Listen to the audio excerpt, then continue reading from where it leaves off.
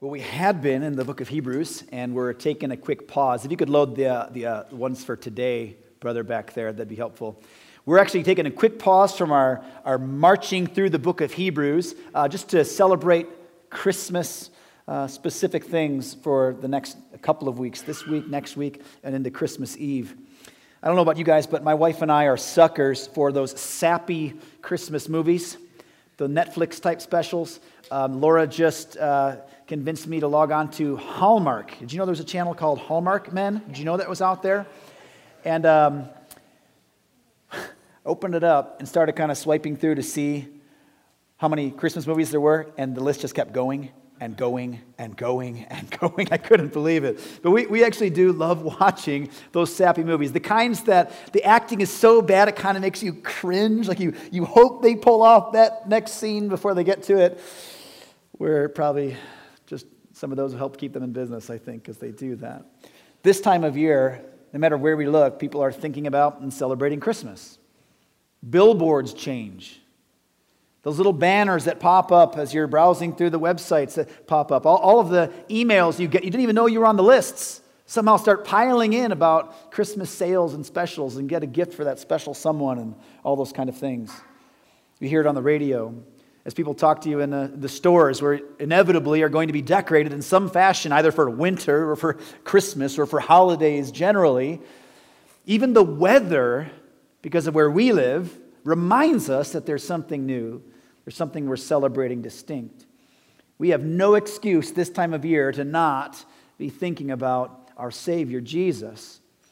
And it's crazy to think about how many people in our country at least, and the world at large, celebrate in some way Christmas. They celebrate December 25th. People who do not in any way profess to be Christians. I'm not even talking about perhaps millions who might say, yeah, sure, I'm Christian, but maybe don't really know, love, and honor God. I'm talking about those who would flat out say, I don't believe in this Jesus guy. I might not even believe in God. Yet they celebrate Christmas, which of course is a marker for us to remember the birth of Jesus. So we celebrate, and people in the world celebrate. I find it especially ironic as I watch through some of these kind of movies and listen to some of the songs, how almost opposite to the story of the gospel some of the worldly Christmas messaging is. Gets me thinking about if we're both celebrating the same day, both call it the same thing, what is different about how Christians celebrate Christmas from the ways that the rest of the world celebrates December 25th? What are we really commemorating this time of year? I've entitled the sermon today, Why We Celebrate. This is a part one, because we'll continue it into next week and even for our Christmas Eve sermon. I want to begin by praying, and then I just want to show you three things from God's Word. I'm going to give you three statements that are ways that we celebrate Christmas that the world cannot. So let's pray, and we'll do that. Father, this morning, we ask that you help us redeem all of the little cues in our culture that point to Jesus' birth. Father, they could be distractions, gloriously awful distractions that take our mind and our eyes and our heart, our affections off of you. Lord, I pray that you would help us leverage all those things that we see to point them right back to you, that we would be the kind of people who every Christmas light, every ring of a bell, every Christmas tree, even every little flurry of snow would make us think about you and what this season really represents. Lord, we need your help with that, not only all the days of December, but we need them even right now as we are preparing to open your word and even listen to this sermon, Lord. Keep our minds, our eyes, and our hearts fixed on you. We pray this in Jesus' name. Amen.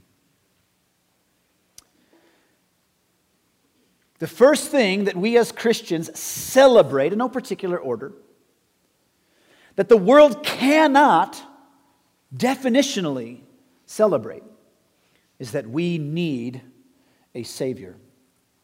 Christians, in celebrating Christmas, start with the acknowledgement that we need Christmas, that we need a Savior born into this world. Isaiah chapter 9, verse 2. The prophet of old, hundreds of years before Jesus would be born, said, "The people who walked in darkness have seen a great light.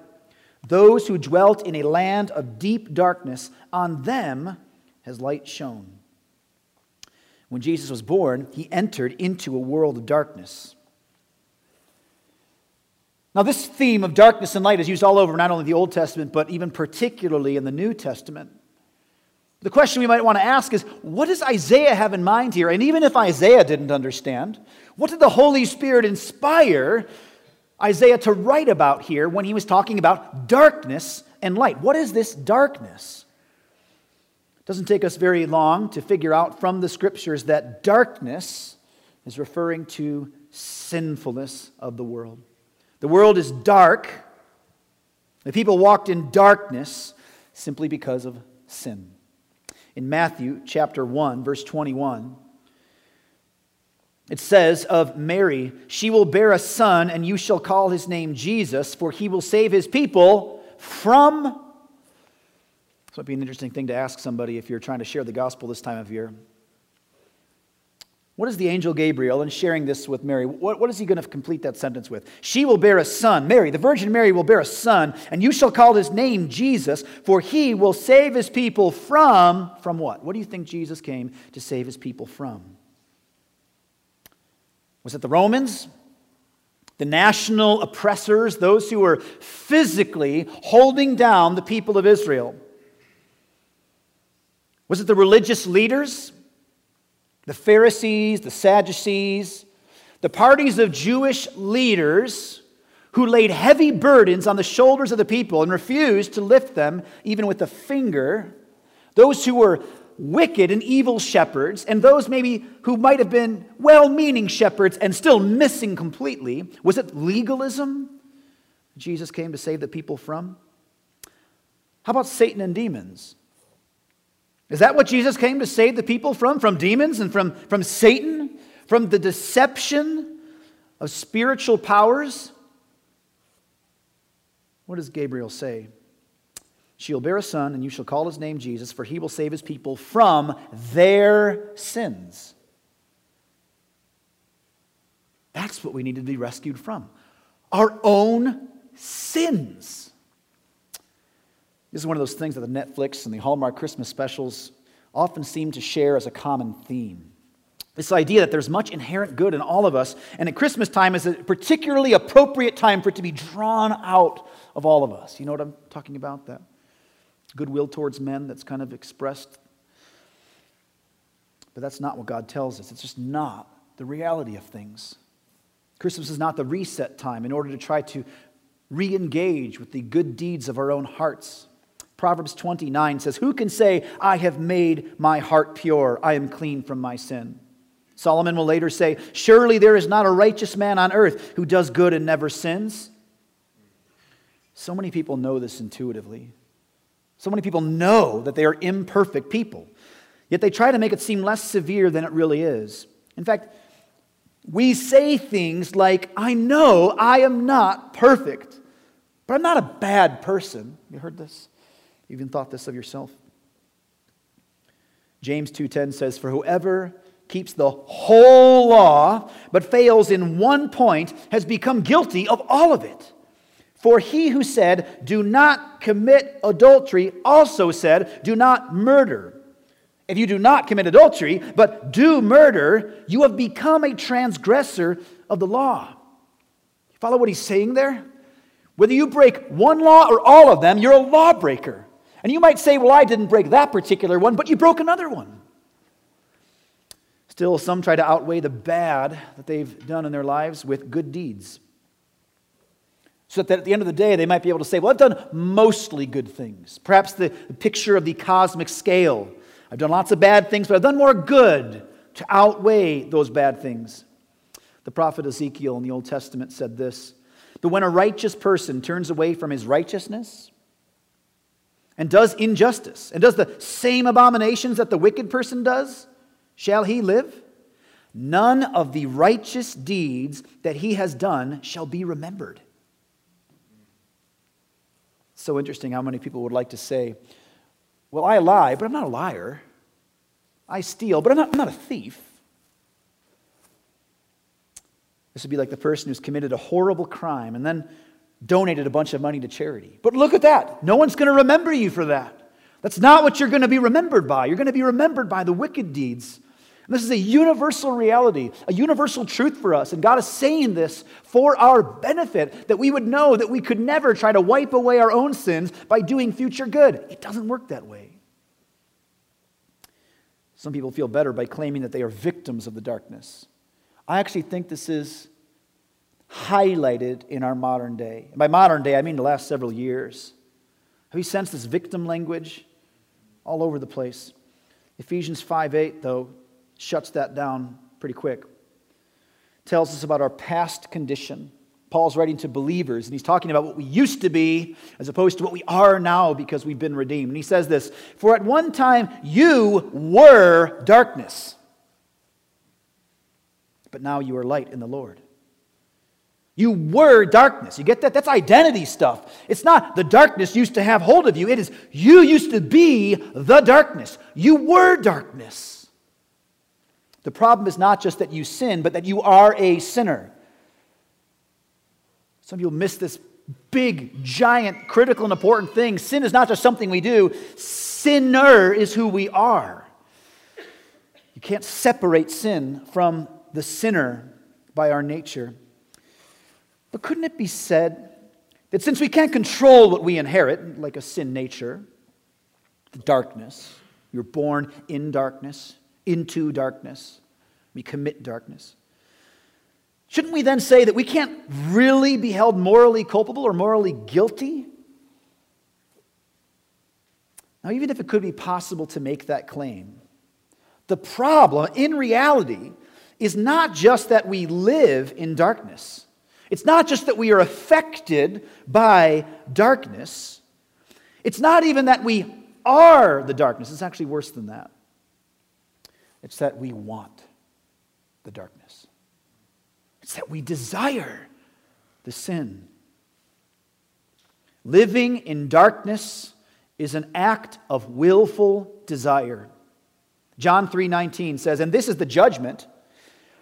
The light has come into the world, and people loved the darkness rather than the light, because their works were evil." See how John puts that there? Why are people in the darkness? Because they want to be in the darkness. That's why. Why, before you believed in, loved, and desired Jesus, why did you love your sin? It's built into you. Now, this does not mean that people want the consequence of the darkness. Because some might argue, no, nobody wants the bad stuff that happens from sin. No, perhaps not.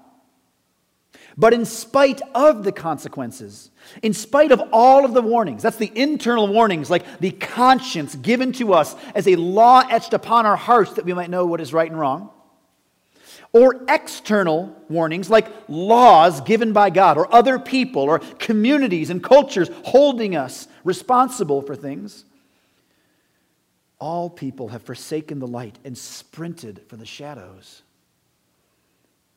And this is the real state of things. It's not that we should just try to shake off the dross when we get to Christmas time and reset before a new year where we're going to make a bunch of promises to keep for the next 12 months and grit our teeth and muster up enough moral strength to abide by good things. The real state of things is that we are totally depraved. We are in darkness. We are darkness, and we crave darkness. And this is the human condition. This is true for all people who ever have lived and ever will live. Merry Christmas. So, why would I want to make this point today? Why might I see this as such a critical thing to establish in order for us to point to how we celebrate Christmas differently and better than the whole world can? It's not to discourage you. It's not out of a dismal Charlie Brown sense of pessimism. It's far from it. It's to put a spotlight on the mercy of God in Christ Jesus at Christmas. Luke chapter 1, verse 76 through 79. This is being spoken of John the Baptist, who would come before Jesus as the one who was to prepare the way of the Lord. It says this of him. And you, child, John, will be called the prophet of the Most High.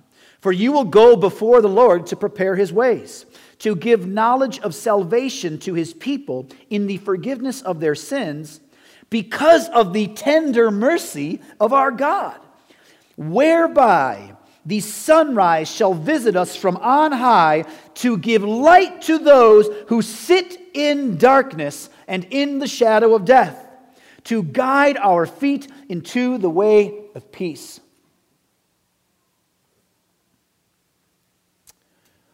This would be like someone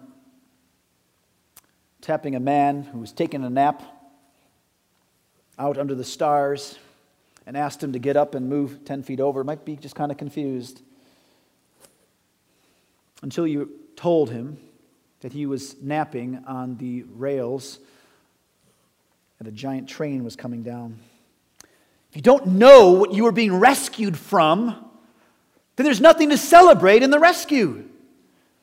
There's nothing to be grateful for. There's no need for Christmas if there's nothing to be rescued from. If everyone really is good on the inside, what need would we have of Jesus? And what need would we have for Christmas at all? Do you see now that if a person doesn't see that they are dead in their sins and trespasses, separated from God because of their iniquities, and they have not seen that they are rightly under the wrath of God, both now and in eternity, for their wickedness of loving anything else more than Him, how Christmas will be kind of meaningless? Do you see then also how it might be almost folly for us to demand that that person acknowledge Christmas rather than holidays? Doesn't make sense. Christians celebrate that we have been undeservedly rescued from the darkness. Colossians 1:13 says of Jesus, He has delivered us from the domain of darkness and transferred us to the kingdom of His beloved Son. 1 Peter 2:9, but you are a chosen race, a royal priesthood, a holy nation, a people for His own possession, that you may proclaim the excellencies of Him who called you out of darkness into His marvelous light. This is all over the New Testament. We all want the feel-good Christmas, don't we? In fact, if you're like me, you don't even care to watch the news this time of year. But when you see all the evil in the world, when you do see that stuff, and when the Christmas season ends and the impeachment trials continue and an election year goes on and wars and terror all around the world come to your ears again, let it remind you just how precious was His rescue. The world celebrates Christmas by saying that if you have been mostly nice and not naughty, you can be worthy of a gift. But our gospel is that God saves unworthy sinners. Isn't it crazy sometimes how worldly celebrations of things slowly drift further and further from the gospel and what they say? Isn't it exactly the opposite? All of us are on the naughty list. All of us. Deserving much worse punishment than coal, and yet we have been given the greatest possible gift. And we proclaim this gospel to the world. The Apostle Paul, talking about how Jesus converted his heart on the road to Damascus and set him on a mission to proclaim the gospel to lost Gentiles, says this in Acts 26. He proclaimed the gospel to people to open their eyes so that they may turn from darkness to light and from the power of Satan to God, that they may receive forgiveness of sins and a place among those who are sanctified by faith in me. The first reason that we celebrate Christmas differently than the world is we know that we need a Savior. Second reason today, what we celebrate as Christians that the world cannot celebrate on Christmas is the sovereignty of God. We celebrate the sovereignty of God over His creation, that God can and does enter into creation, that He really does work all things according to the counsel of His will. The kind of sovereignty that I'm talking about here is the kind of sovereignty that all Christians can eagerly celebrate together. A.W. Tozer, Christian author and one of my favorite authors, one of my favorite books, wrote this about the great power of God, the all-powerful nature of Him, and His sovereignty, omnipotence, His all-power. He says this about these two things: sovereignty and omnipotence must go together. One cannot exist without the other. To reign, God must have power, and to reign sovereignly, He must have all power. You ever thought about this as one of the things we celebrate about Christmas? We celebrate the sovereignty of God, that He was able to pull this thing off. In other words, for us, when we read the Christmas story, we don't wipe the sweat off our brow and say, "Whew, that was a close one. It's a good thing that everything worked out just right, coincidentally." It says in Galatians 4:4-5. But when the fullness of time had come, God sent forth His Son, born of woman, born under the law, to redeem those who were under the law, so that we might receive adoption as sons. What an interesting phrase.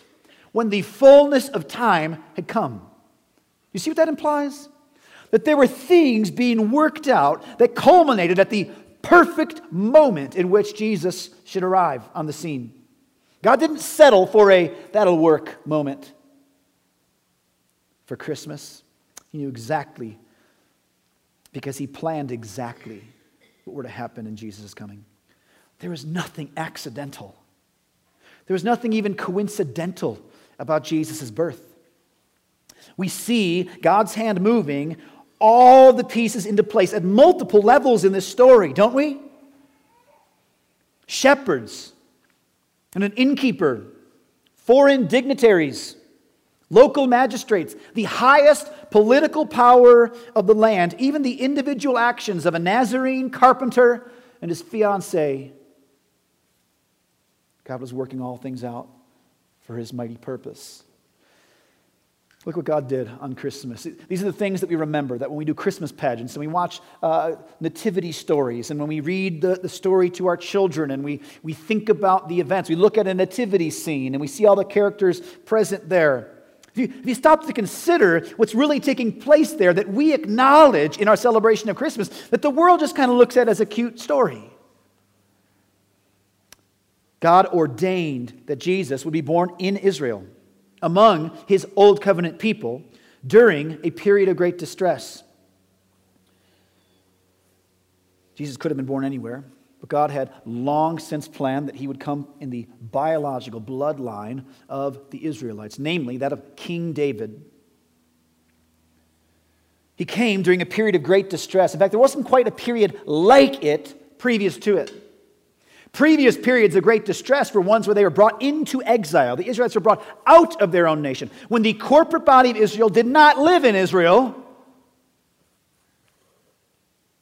and oftentimes were treated quite well, much better than should be expected in those situations, even ranking to high levels of government, being protected by kings. This is when the people lived in Israel, without a king, and yet under great oppression by national leaders. It's a unique time. God ordained that Jesus would be born to a people longing for a king. A national king for Israel was a temporary plan.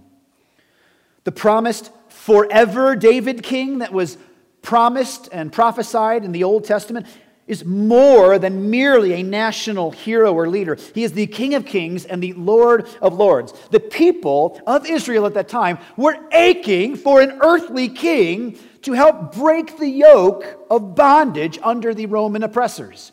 They were crying out for a king. This is why in Jesus' life, multiple times, the crowds of people tried to make him a king. They had something particular in mind. They were crying out for it. They were aching for a king. And God sent the king. This was not the period of time like the Judges, where every man did what was right in his own eyes. This was not like those periods of history where they did not want a king. It was like a period of history where they did want a king. God ordained that Jesus would be born to a virgin. It's a supernatural birth. A marking of a kind that would say, God alone has his hand in this. It's different, and yet he's one of us. Only through this way could God and man be one in Jesus at his birth. Not only that, but this virgin just happened to be in the biological line of David. God ordained that Jesus would be born in Bethlehem. All these things were spoken of in the Old Testament. And they weren't spoken of because he just figured out by looking into history, oh, I guess he'll be born in Bethlehem. Let's tell the prophets now. It was a plan that he would be born in David's hometown. Even though Joseph and Mary were from Nazareth, he determined that Caesar himself would order a census of the kind that demanded people to travel to their place of family heritage. Do you see how much is being worked out here? I had the great privilege of visiting the Holy Land, visiting Israel a couple of years ago. And perhaps one of the greatest things I took away from that trip was when we visited the city of Bethlehem, which is not far from Jerusalem. On our particular trip, just prior to going to Bethlehem, we visited another great historical site very close, about 3 miles away from there, called the Herodium. It was built just a decade or so before the birth of Jesus by Herod the Great. It was built on the highest peak in the Judean desert, and it was a giant palace. In fact, at the very top of it, where he'd put his palace, there were 4 towers that were each 7 stories tall. So here's literally the image. Jesus, born in a stable, in the shadow of a giant palace from the ruling authority in the area. The King of Kings, born in a stable, when the king who set himself over all the nation, of all the land, was in his palace. I remember thinking that to me was such a, oh my goodness, God ordained that palace would be there, that the shepherds would be passing that giant behemoth as they went to the stable to see the real King of Kings, the real Lord of Lords.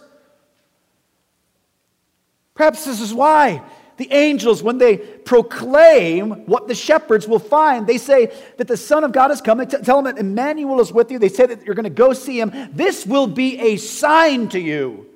He'll be a little baby in a feeding trough for animals, wrapped in cloths. That's a sign, because it's totally different than anyone would have expected. And God ordained that all those things would happen just like that. God ordained that in Jesus' infancy, he would be able to identify with Old Testament Israel. We have a little baby right now. She's 10 months old. She doesn't do anything she wants. Well, that's not true. She's starting to do things she wants. But we take her everywhere she goes. Every trip, we determine when it's time to put her down and what we're going to feed her and all those kind of things. Babies don't get to make those choices. Before Jesus was able to talk or walk or crawl, there are a number of things that happened in his young life to help him identify with Old Testament Israel. I want to think about this. We're in the book of Hebrews as a church studying through that right now. We just got to chapter 3. In chapter 3, the author compares Jesus with Moses. And the significance of that comparison runs deeper than Gentiles like you and me often realize. Moses was the Old Testament deliverer of God's people, the one who God used to redeem the people out of bondage, just like Jesus. Moses miraculously, in his infancy, escaped infanticide, just like Jesus. And just like the Israelites in Moses' day, Jesus was brought out of Egypt. Jesus was taken by Joseph and Mary, told in a dream to go down to Egypt as he was being pursued to be killed by Herod. Goes to Egypt, and Jesus comes out of Egypt, just like the rest of the Israelites did. So many things happened to Jesus in his infancy that were planned by God so that Jesus would be shown to be the only true, faultless, and faithful Israelite. Without God's intervening in history, we would be utterly helpless. We are entirely dependent on our sovereign, omnipotent God for help. I wonder if you've ever seen the movie Elf. It's a Christmas tradition for our family to watch this movie. Spoiler alert, but it's on you by this point if you haven't seen it. The big problem in the movie is that the world is full of people who no longer believe in Santa. And unless the people believe, he is powerless to deliver the presents. Christmas, then, is utterly dependent upon the collective belief of the people. Now, that's just a fun movie. But for many people, this is how they view God. A kindly, old, benevolent, cosmic Santa Claus who is only as powerful as our belief in him. And that dependence from God to us is so real for many people that they would say that if they don't believe in God, he doesn't exist. But at Christmas, we celebrate that God is in control. And if there's ever a faltering of our faith, if there's ever a moment of doubt on our behalf, it in no way inhibits the greatness of our all-powerful God. He can and does save lost sinners, and he will bring us home to live with him forever, just as he promised. When we celebrate Christmas, we are acknowledging God's power and his sovereignty to work all things according to the purpose of his will. Christians celebrate Christmas differently than the world because we celebrate that Christ's coming is for the joy of the world. There aren't any other Christmas stories that give you joy the way that the real Christmas story can. Sure, we can be excited to watch Bing Crosby and Danny Kaye dance across a stage and sing age-old tunes that we know and love, but nothing can bring joy like the greatest gift God ever gave. Look what it says in Luke chapter 2, verses 8 through 11. And in the same region where Jesus was born, there were shepherds out in the field, keeping watch over their flock by night. And an angel of the Lord appeared to them, and the glory of the Lord shone around them, and they were filled with fear. And the angel said to them, "Fear not, for behold, I bring you good news of great joy that will be for all the people. For unto you is born this day in the city of David a Savior, who is Christ the Lord." When I was growing up, Christmas morning, we'd have presents around the tree, we'd come down. We kind of had a family tradition, like I think probably many of you might. We all had to stay upstairs and weren't allowed to sneak down to see the presents until everybody woke up together, and then we'd all go down at one time. That was how we did it in the Sanford home. And I remember pretty distinctly there were two kinds of gifts, as I could catalog them in my young mind. The gifts that we needed and the gifts that we wanted. So the gifts that we needed were the socks and the new toothbrush. We were grateful. We always said thank you to Mom and Dad. But which gifts do you think I got excited for? The drum set. With the paper heads and the real sticks. Those are the ones we most enjoyed. Not just the ones we needed, but the ones we wanted. I broke that drum set before the end of that day. But I used the toothbrush pretty much every day for the next 6 months. But which do we get more joy out of? The one we wanted. If you're a gift-giving kind of family, if that's part of your family traditions on Christmas, and people have prodded you for a Christmas list and have forced you to think beyond your grocery list to something that you just want, you might be kind of excited about opening that this coming Christmas. There's nothing wrong with that. But Jesus is coming, Jesus' birth, Jesus being gifted to the world was for our greatest joy. He was what we needed and what we wanted. John 3:16 says, "For God so loved the world that He gave His only Son." He's a gift to the world.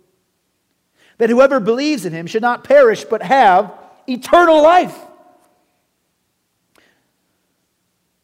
Now, you might not have quite realized what an amazing gift He is. I think it's possible that just because a person is converted, they have not yet fully expected or been expected to behold all the beauties of Jesus.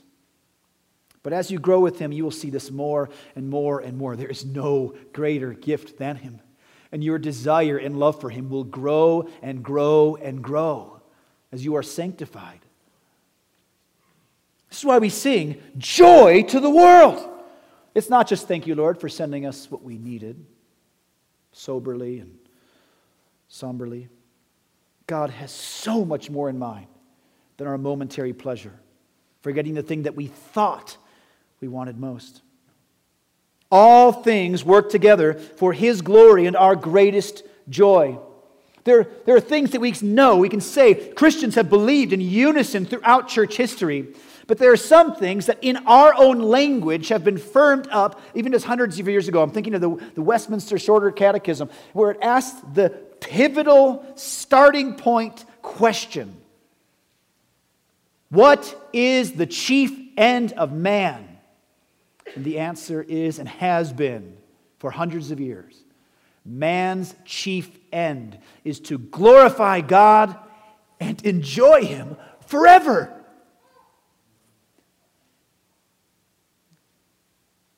This eternal joy is to be offered not just to national Israel.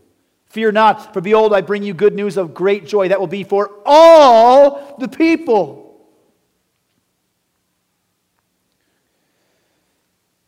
It'll be to people from every tribe, nation, and tongue. Isn't that awesome? When we share the gospel with people, we are not trying to convince them to worship our tribal deity, so that our God will receive more than He would have without their worship. We are offering people eternal joy. Nothing can fill you with joy more than this great gift of Jesus. He's not just this what you needed. There's nothing. If you can see with clear eyes, if you can have the veil of the old covenant, the system of laws and legalism, if you can have that removed from your eyes, if you can have the lies of deception in the world that things are better than the one who made the things, you can see He is the greatest gift that there is. When Mary was told she would give birth to Jesus, she was surprised, would shortly thereafter travel to go visit her relative Elizabeth, who was pregnant with John the Baptist. And the book of Luke records this account where Mary goes to see Elizabeth, and when she gets close enough that Elizabeth sees her, John the Baptist, infant baby in the womb, leaps for joy in the presence of pre-born Jesus.